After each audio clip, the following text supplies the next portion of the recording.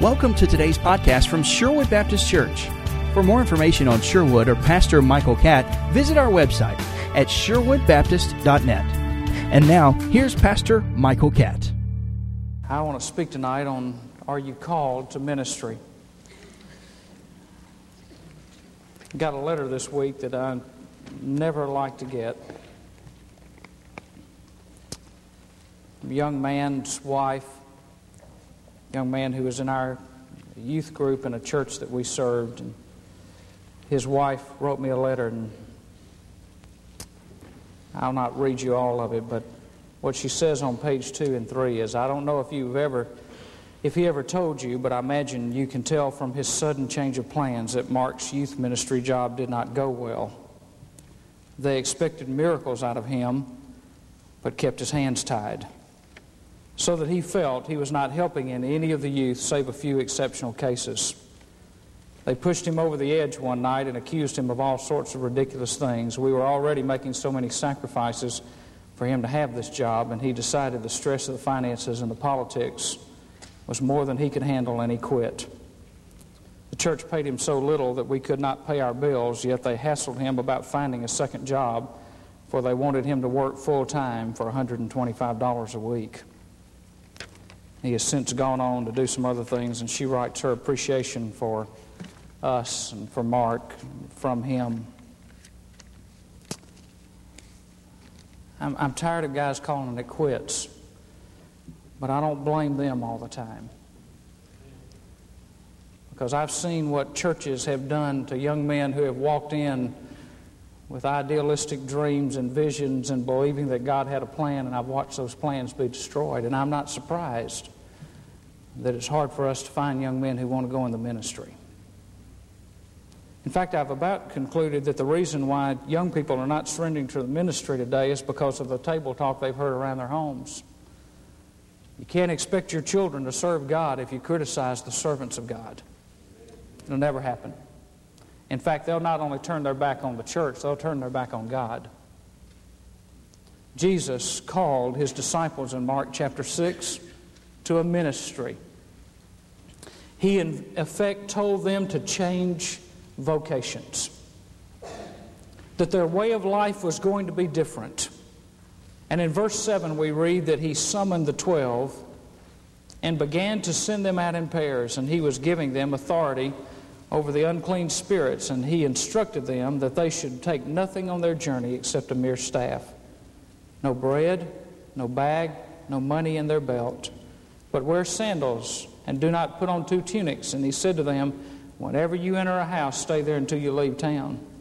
And any place that does not receive you or listen to you, as you go out from there, shake off the dust from the soles of your feet for a testimony against them. And they went out and preached that men should repent. And they were casting out many demons and were anointing with oil many sick people and healing them. Father, I pray that tonight you would speak to some hearts, and that you would encourage those that you have your hand on for a specific purpose. That they would be willing to pay the price and evaluate the cost and put their hands to the plow. Lord, there's a time that we need to say that there are folks that need to enlist vocationally. They need to sign up for service and report for duty. And in these days when the ministry is critiqued and criticized and run down and second-guessed, I pray that you would raise up a quality group of people that can somehow rise above it all to make a difference in this world. Lord, we know there are only 2 things that will last in eternity, and that is the souls of men and the Word of God. So I pray that you would bring out of this message laymen who would be committed to eternal things, and others who would vocationally make a commitment. to eternal things. I pray it in Jesus' name. Amen. Chuck Swindoll says, I have a friend that I have known and loved for 30 years. During that period of time, we have been inseparable. Our friendship has deepened as my appreciation for this friend has intensified. In recent years, my friend has come upon hard times. We have continued to get along beautifully, but others have begun to misunderstand and malign. It has hurt me to hear all the ugly things being said about my friend, even though my friend has done nothing wrong and has taken the brunt of unfair, exaggerated, and sarcastic remarks, not to mention all the unfounded and caustic accusations. There seems to be no let-up. It has gotten so bad on occasions I've wondered if there can be a full recovery. In spite of all that has been said against my friend, our 3-decade commitment remains firm and true. My friend is the ministry. Preachers are the brunt of jokes. You do not see preachers and ministers treated in a good light in the media today. I'm not trying to sound like George Bush or Dan Quayle. I'm just saying the facts are there. Every preacher you ever see in the media is either portrayed as a crook or a sleaze, an El McGantry, somebody that's not committed to the cause of Christ. Very seldom do you find a television show that would in any way portray the ministry in a positive light. It is criticized in coffee shops. It is downgraded in debate halls. It is run down in offices and in restaurants. The ministry is undergoing a tough time. And I think somebody has to come back and say that there is a proper perspective on ministry, something that we need to think about, something that we need to pray about, something that we need to lift up. We need to remind ourselves of the role of the minister in society. Charles Stanley said, some churches, the way they treat pastors, I wonder if they even deserve one. Men who are leaders in business bring their leadership into the spiritual house of God and cannot humble themselves to be submissive to the spiritual leadership of the man of God. I know some churches like that don't deserve a pastor. It hurts me when people call me from other churches and say, well, we're at the end of 2 years. They all hate our pastor. Every 2 years, we got to change. Got to have somebody new. Got to do something different because they're all mad the honeymoon's over. It breaks my heart when I hear about churches that do things and undermine the ministry of their pastor, hurt the cause of Christ. In fact, I got to thinking that probably none of the 12 disciples would have been good men of ministry in the world's eyes.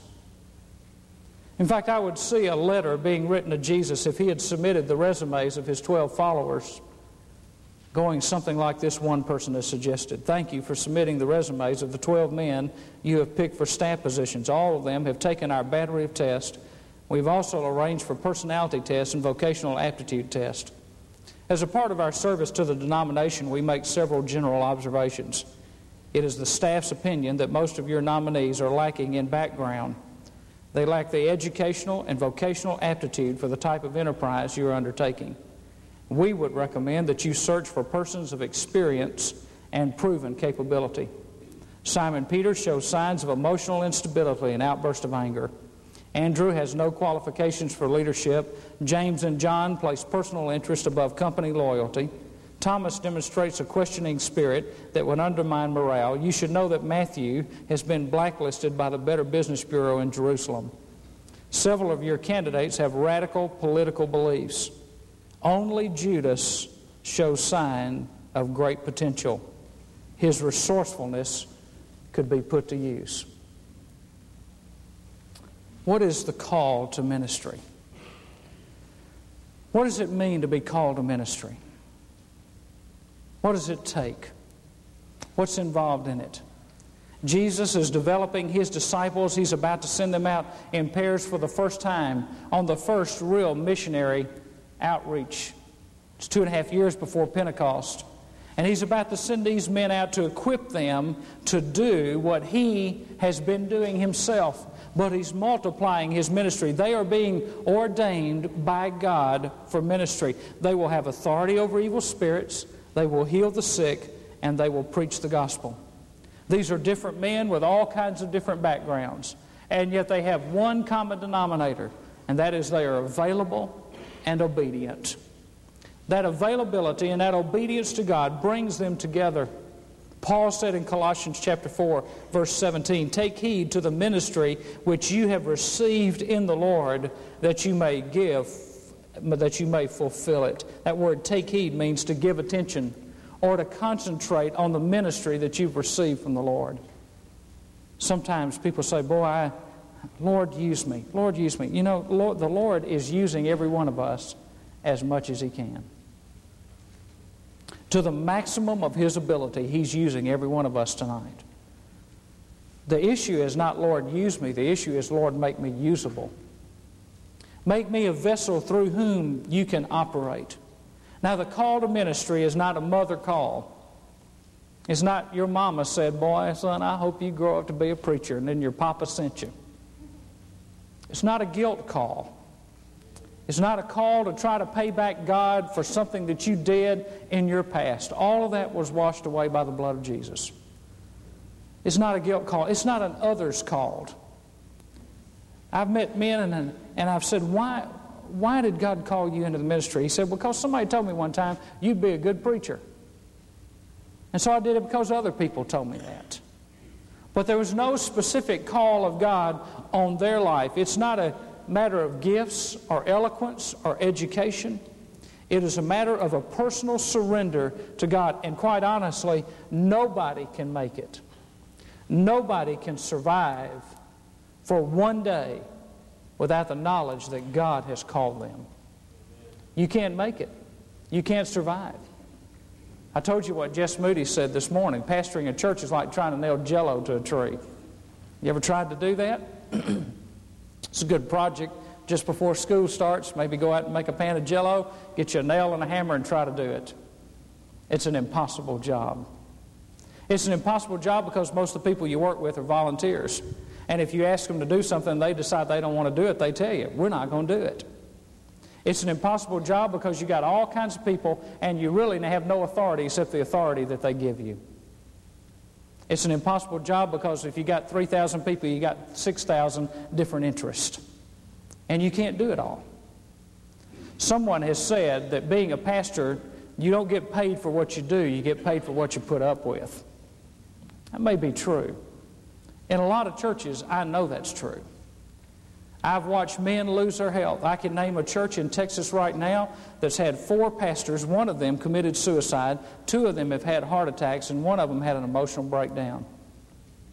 And you know what they think the problem is? They think the problem is the men they call. The problem is the church they serve. Because they're hard. They're driven. They do what Stanley says. They try to bring their business principles into the church, and they do not allow for spiritual leadership. The pastor has no say-so because what does he know? All he does is pray all the time.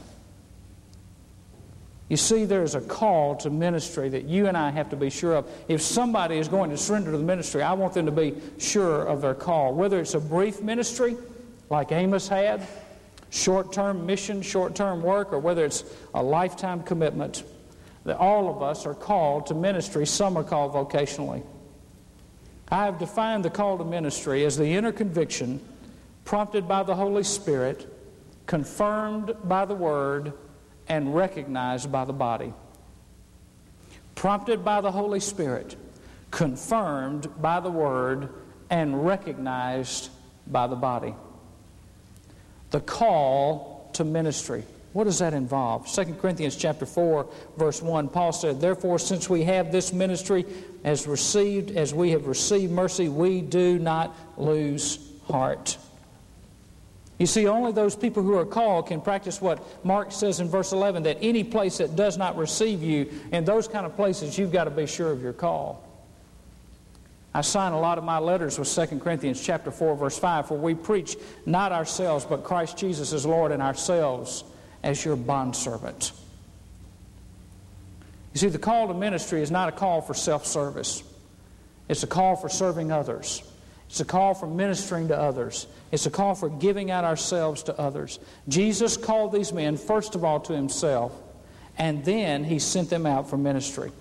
I think there's a threefold need today. Number one, I think we need to redefine the role of a minister. We need to redefine the role of a minister. Now, that's not on your note sheet anywhere. This is free. It won't cost you anything. We need to redefine the role of a minister.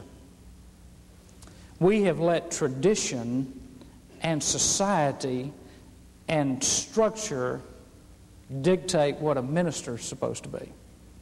Now, I know what my job is. A lot of people that don't, but I know what my job is.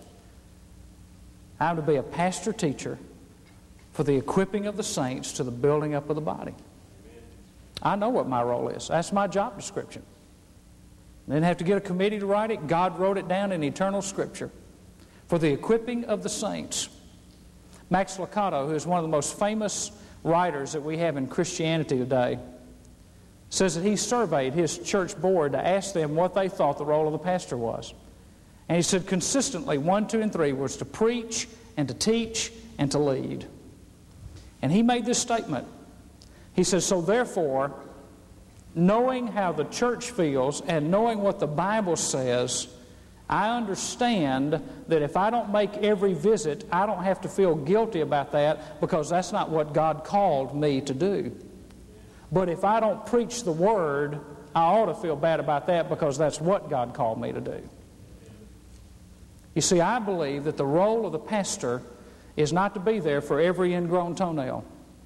I believe the role of the pastor is to equip the saints to do ministry so that 20 other people will be there when you got an ingrown toenail. So that they exercise their gifts and do what they're supposed to do and act and respond in a Christ-like way. It is my job to mature and to build up and to edify and to educate the body of Christ. We need to redefine the role of minister. Secondly, we need to restore respect for ministry. We need to restore respect for ministry. Now, that doesn't mean that everybody's got to call us brother this or brother that. But there needs to be respect for the office. Whether it's a pastor or a staff member or whoever it is, there needs to be respect that they hold an office set aside by a church and by the Word of God. Thirdly, we need to remind the minister who called him. We need to remind the minister who called him. Those of us in ministry need to remember who our call is from. And so that leads me to the second characteristic of the call of ministry, and that is the character of minister. First of all, he is a limited man with unlimited power. He is a limited man with unlimited power. It says he was giving them authority. These men had a limited understanding. They had a limited vision. They had a limited amount of abilities, but there was no limit to the power of God. Jesus called them and gave them authority. Now, you remember when we were in 2 Corinthians, Paul said, we have this treasure in earthen vessels. You know, the Catt translation reads, we have this treasure in plain old peanut butter jars. The treasure of God is in earthen vessels and plain old peanut butter jars. Why? So that you won't look at the jar, you'll look at the treasure. God never told us to exalt the jar, the earthen vessel. God told us to focus on the treasure because God never wants the vessel to interfere with the treasure. He is a limited man with unlimited power. There are a lot of guys today that worry about their vessels. They're worried about how they're going to look. If their PR material is just right. If their photograph is the best that it can be. If everything fits just like it's supposed to. They try to package themselves and arrange themselves. I was with a guy this week, and he told me 8 churches he had been recommended to. And I asked another preacher, I said, tell me about him. He said he's always looking to go somewhere else. He's always trying to stay on the edge so he can always move to the next position and go up the ladder. Folks, that's not the call to ministry. That's a man who's forgotten that the power is in the treasure, not in the vessel. I like something Dr. Havner said. He said, I've never heard a sermon from which I didn't get something, but I've had some close calls.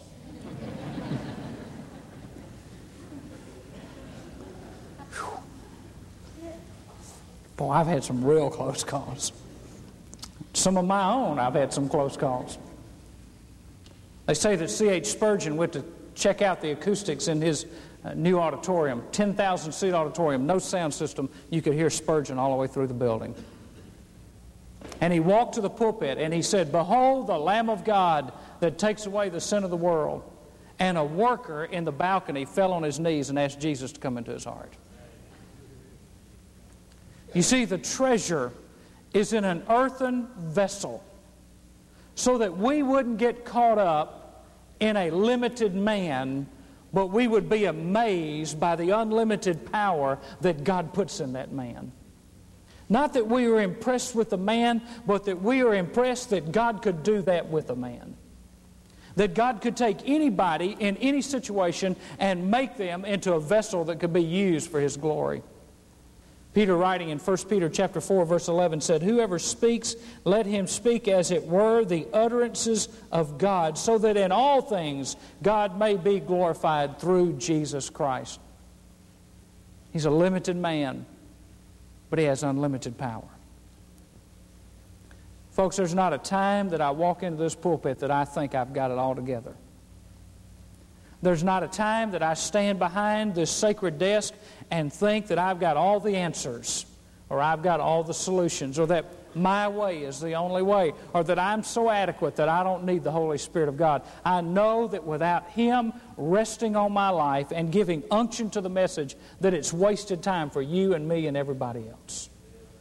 I am a limited man, but when I avail myself to it, I have unlimited power. Number two, he is a submissive man with the supreme message. He is a submissive man with a supreme message. 2 Timothy chapter 4, verse 2, preach the word. Be ready in season and out of season. Reprove, rebuke, exhort with great patience and instruction. Titus chapter 2, verse 1 says, But as for you, speak the things which are fitting for sound doctrine. Now, if you ever want to do some great reading, you ought to read writing done by the old Puritans.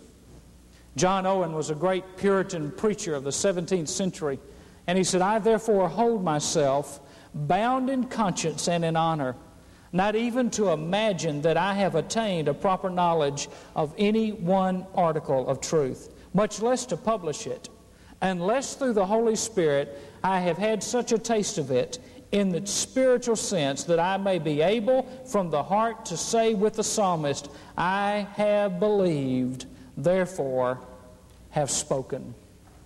We are not told to make up the story. We are not told to make up the truth. We are told what we are to preach. We are to preach the Word. He is a submissive person with a supreme message. My goal when I preach is not to impress the intellectuals so that they'll walk up and say, that was a wonderful speech. My goal when I preach is that sinners would walk up and say, thank you for getting me down the road. I don't have any other goal. And the message that I have is only a message that is given to me that is supreme above any message that I could create on my own. The minister has to be a submissive man with a supreme message. Thirdly, he is a man in trouble, but he walks in triumph. Any place that does not receive you or listen to you as you go out from there, shake the dust from the soles of your feet for a testimony against them. He is a man in trouble, but he walks in triumph. The gospel may not be popular, and that's all the more reason for preaching it. You preach the Word of God without apology. You stand on the Word of God without apology, and you'll get yourself in trouble sooner or later. My favorite story that Ron Dunn tells And you know my affection for Ron and Kay. My favorite story that Ron Dunn tells is they were in a church doing a meeting, and it was just dead as a hammer. In fact, Ron says it was the deadest place he'd ever preached in his life. Nothing was happening. The guy was doing the music with him that had traveled with him for some time. And I mean, nobody had responded. The crowds were bad. There were just a few little pockets of a dozen or so people here and there, and nothing was really going on. It was one of those weeks that you just, and I've been there before, it's one of those weeks when you just counting the hours to Wednesday night when you can get in your car and say to the pastor, no, I won't take any more of your time or your money. I'll leave right after the service is over Wednesday night because you just want to get out of there. And I mean, there are some places when you walk out and you literally shake the dust off your feet. And it was one of those kind of weeks. And Ron said, as I sat on the platform, we extended the invitation on Wednesday night, I noticed this lady, and she came down and talked to the preacher. And for some reason, this preacher was crazy enough to let this lady speak. And she got some obscure verse out of the Old Testament. I mean, some things, she pulled it out of context. She grabbed it out of the sky somewhere from La La Land somewhere, and she grabbed it down and she exhorted and rebuked everybody in the congregation, pointed her finger and said, now you folks need to come down here and repent. Well, nobody did, but one or two people came down, and then she got some other obscure verse from the Lord knows where. She got probably out of the Apocrypha somewhere. And, she's pulling all this out. And she's coming down and she's rebuking all these people. And she's pounding and everything. And a couple of people coming, you women, you need to come down. And she's just pounding everything. Well, Ron's sitting on the platform. And the guy doing the music walks over and sits down by him and says, Ron, you think this is of God?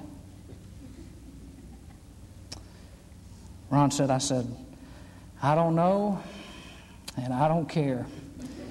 It's the first sign of life I've seen all week.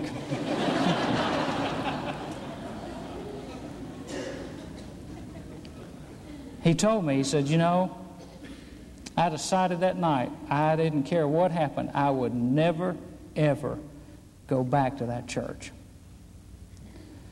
But he did, because about 3 years later, the Lord called me to pastor that church.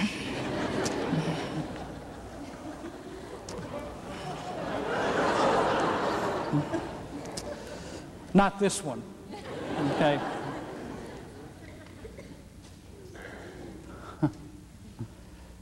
Well, God's got a sense of humor. I wrote a few weeks ago in my article that I had one time pastored the First Baptist Church of Trivial Pursuit. And I got a letter from a member of the First Baptist Church of Trivial Pursuit that rebuked me strongly for that article. Now, at the same time, I got a phone call from another member of the First Baptist Church of Trivial Pursuit and found out that the deacons had a meeting without the pastor being invited. The personnel committee had a meeting without the pastor being invited. And on a Sunday night, in a called business meeting, that a deacon had stood up on the floor of the church and called the pastor a liar and a thief and shook his fist in the pastor's face in church in a business meeting. And it was over some stupid little issue, things that Baptists get upset about. And so I called another friend of mine at First Baptist Church of Trivial Pursuit and said, I rest my case. I said, it's the first time I hear from this guy in 2 years and 10 months, and he takes one sentence out of an article, and I don't even name the town or the place where it is, but he knows that I've thrown that rock and that dog's been hit. And so he writes me a letter and blisters me, and so I rest my case. It is the First Baptist Church of Trivial Pursuit because they are always in trouble. They're moving from one disaster to the next. They've dropped 250 in Sunday school in the last 3 years, and they want to know, what's the problem? The problem is that they don't want to know God. They want to hold on to their stuff. We are men who are called to minister in times of trouble, but we walk in triumph. Somebody asked me not long after I left there, boy, I bet you're glad to get out of there, aren't you? And I said, no, not really. Because I saw God move and I saw power there, because I am convinced that no matter how hard and how dark it gets, that God is just as faithful when it's hard and when it's dark and when it's lonely as He is when you're riding the mountaintop. Number 4, the minister of God is a man with a heavenly commitment to an earthly ministry. He has a heavenly commitment to an earthly ministry. Now the third thing and the last thing is the cost of the ministry. If you answer the call to ministry, it may cost you public favor. Jesus was well known in Nazareth, verses 1 through 6. There was no town in history that has ever been blessed like the little town of Nazareth. 25 years approximately Jesus lived there, but they rejected Him. The bottom line is if you're going to accept the cost of ministry, that you have to obey God and let the chips fall where they may. No one is above criticism. But if you're going to be criticized, catch it for doing the right thing and not something stupid.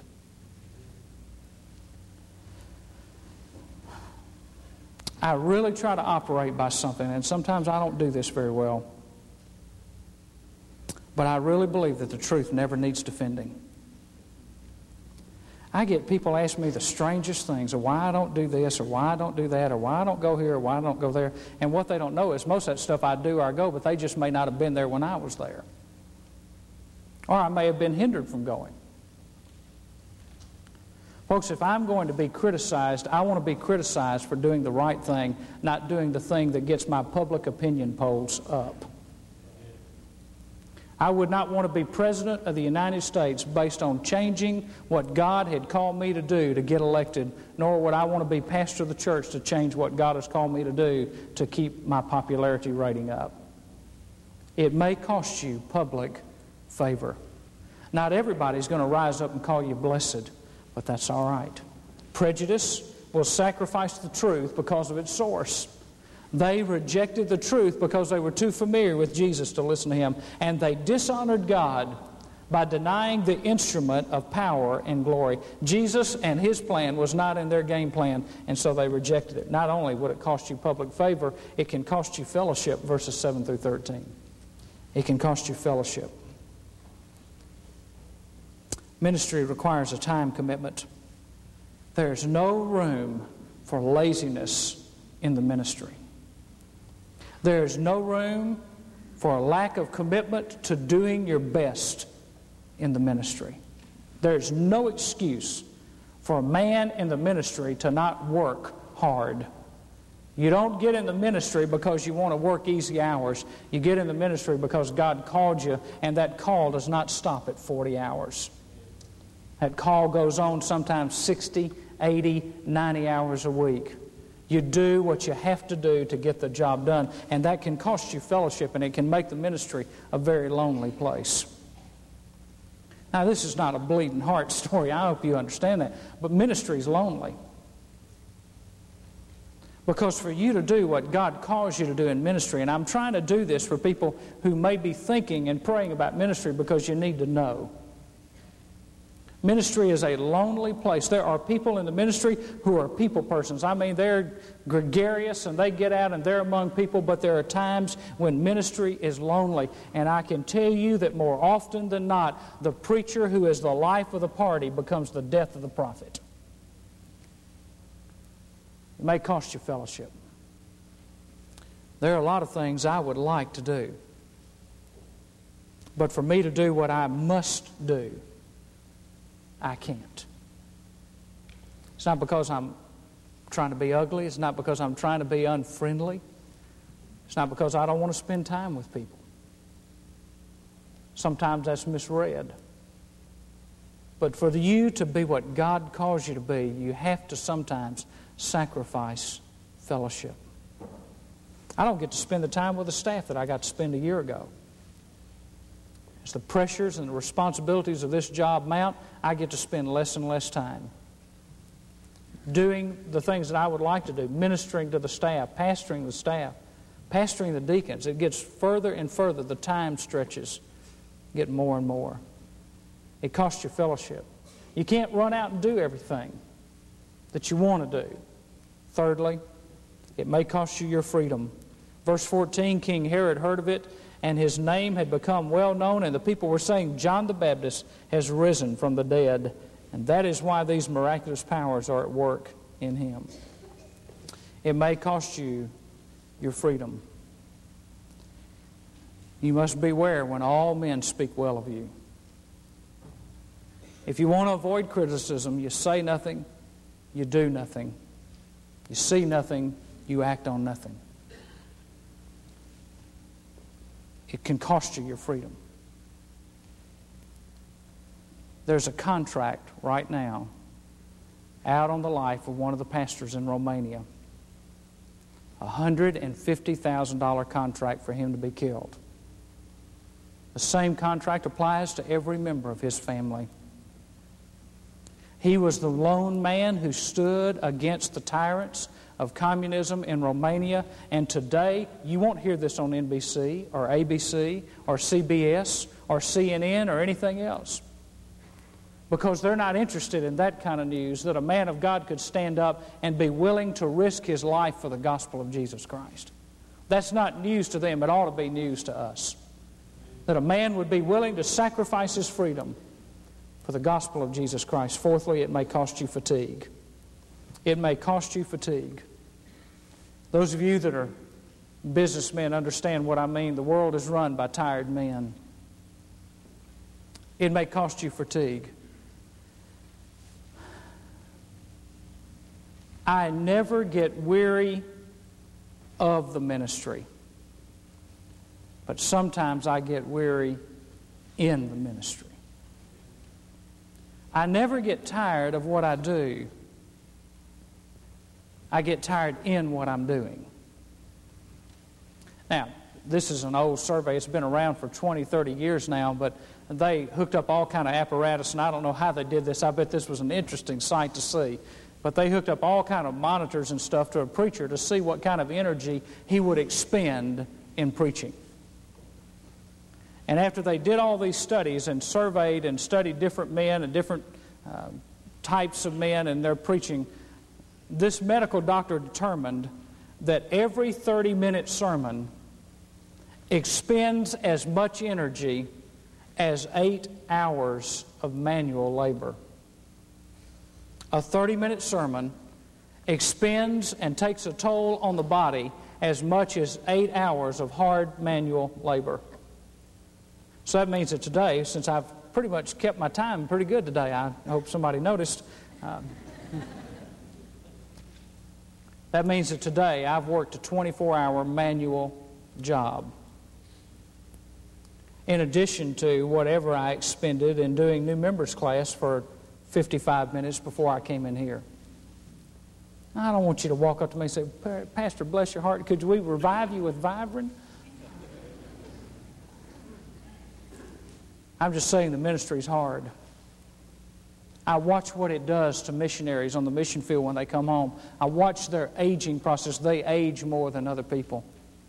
The hard work, the toil, the sweat, the sacrifice that they make cost you fatigue. The traveling, the rough call that they have. I've seen it on their faces. I've watched it wear them down. I've seen people in ministry that are 35 years old that look like they're 50, not because they haven't taken care of themselves, but because they have expended themselves for the gospel of Christ. But I tell you, as tired as I get sometimes, I wouldn't trade it for the world. No place else I'd rather be, nothing else I'd rather do. If I won the lottery, I'd pay off Sears and take my wife to McDonald's. But I'm not going to win it because I hadn't bought a ticket, okay? Don't anybody... It's the last thing I need.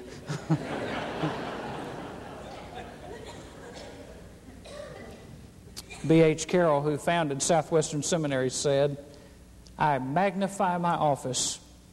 I can say more truthfully every year, I thank God that He put me in this office. I thank Him that He wouldn't let me have any other office, that He shut me up to this glorious work.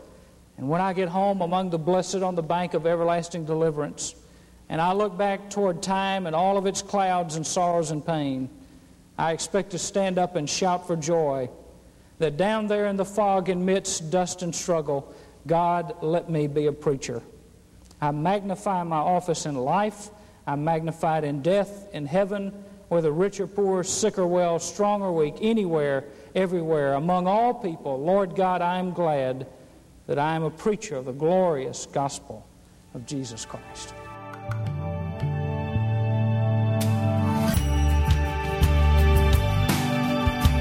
Thanks for listening to today's podcast from Sherwood Baptist Church and Pastor Michael Catt. For more information about Sherwood, you can visit our website at sherwoodbaptist.net. If you live or visit in the Albany area, we invite you to worship with us here at Sherwood. Thanks again for listening, and have a great day.